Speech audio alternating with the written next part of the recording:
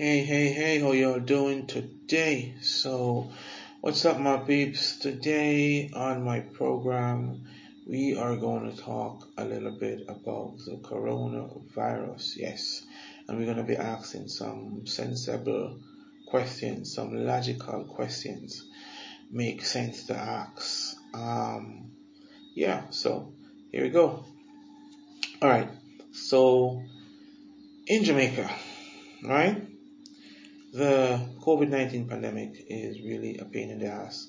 I know it's a pain for everybody across the world, but yeah, I'm speaking about where I'm at right now.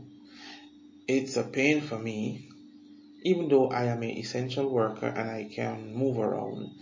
It's a pain for me because the curfew and the lockdown, which is the same thing, it's not beneficial to the small man, you know. It's only beneficial to the man with a little bit of precedence in the community. People like ex-cops, people like high-ranking officers and politicians and member of parliament and the mayor and so on and so forth. You get the picture. They are the ones who are allowed to open their shops. They are the ones who are making the money. They are the ones who special privilege are rolled out for, because I know of several shops that continue to run right through the night or through the day, regardless of a curfew, regardless of a no movement day, regardless of everything pertaining to COVID-19. They remain open and they continue to make money, you know. But I can say this pandemic has been good for a lot of people. It makes a lot of people make money, but a lot of people suffering, you know, because I know of a guy who had a car on the road running taxi, and he parks his car like 2 times per week to sell disposable masks. Now, if he wasn't making money, I don't think he would do that, because that's kind of, to park your car and go sell masks, you have to be making some kind of money. For some of the supermarkets, it's been good. For some, it's been bad, because while you're in a lockdown, you need food to eat, so you'll have to go and shop, spend extra money. For the gas stations, it's good for them because when there is nowhere open, you need to fill up your tank, and you need to get a little extra petrol to take around with you in case you run out of gas on the road if you're going somewhere. So yeah, for some people it's been good, for some people it's been bad. However, these are the questions I want to ask you guys right now.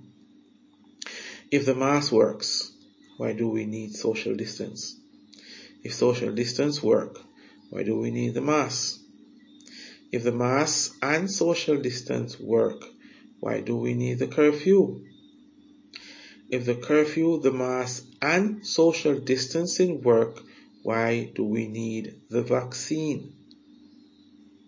Logical questions, people. Logical questions. Why do we need so many things? If the one or the other works, the other one will be null and void.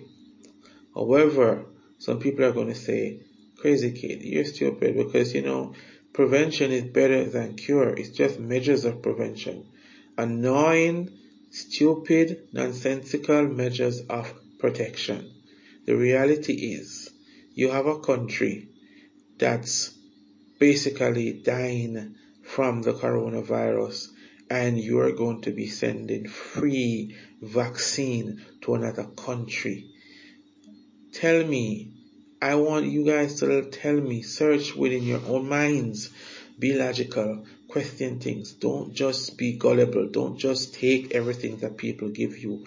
Go and find out for yourself, question everything and get answers for yourself. Why do you want to send vaccine to another country when your country is dying? And I'm referring to India, the AstraZeneca vaccine, right? Why do you want to send it out to other countries free while your country is dying with the coronavirus? To me, that's just human testing. Human testing. That's just what it is. Yeah, a lot of people are going to say, hey, you're so stupid. Yeah, you can say what you want to say, but this is my view, and this is a medium to express my views. So yeah, I'm going to do just that. I think it's human testing. Personally, I've been surviving for 14 months without a vaccine, without contracting the coronavirus, I think I'll take my chances and continue to survive until this pandemic is over. If I do decide to take it one day, it will not be the AstraZeneca vaccine. And I suspect I will take the Johnson and Johnson vaccine, maybe, if I have to. But it's not something that's on my to-do list anytime soon. Because when we were kids growing up and we had to go to the clinic to get our shots, to be vaccinated for mumps, measles, and other regular illnesses that we face as children. Those vaccines were tested and proven. Those vaccines were developed over a long period of time, so those vaccines could be trusted. You want to tell me that within 14 months you can come up with a suitable vaccine to prevent people from contracting the coronavirus? And it doesn't even prevent you, because they're saying that you can still contract the virus. It's just that you're not going to die, but you can still infect people, so you got to still wear your mask. So people, look at what I'm saying now. Where is all of this going? Where is it going? Because if you still have to wear your mask after taking the vaccine, what the shit? What the hell, people? What the fuck? Where is this going? You know what I'm saying? I take the vaccine. I should be able to not wear my mask. I'm still going to have to be in a mask. No. It makes sense. I just don't take it. I don't continue to wear my mask. You know what I'm saying? So, people, it's crazy. It's really, really, really crazy. We're just hoping for the best. In my country here, our annual music festival, which is ATI, that a lot of people from America, Canada, and all over the world flock to every August. It's been off now for 2 years, and it's really a pain in the ass. I'm just hoping that this thing will be over soon, so we can, pick up where we left off. For those of you who don't know what ATI mean, I'm referring to the popular dance hall music festival in Jamaica called Dream Weekend. You guys may know it by that name, so yeah, that's what I'm referring to. Anyway, guys, I'm not going to be I'm going to be kind of missing for a while because I'm kind of busy right now. But however, I'll be uploading music, a lot of dancehall music. I'll be moving into a lot of genres of music. But first I'll be doing dancehall, moving to soul, moving to R&B, rap, and yeah, you name it. So you can look out, my listeners, for quality music coming very soon. Alright, and I'll be back when I have some time to, record another session and talk a little bit with you guys. So that's it from me. Peace, and I'm out.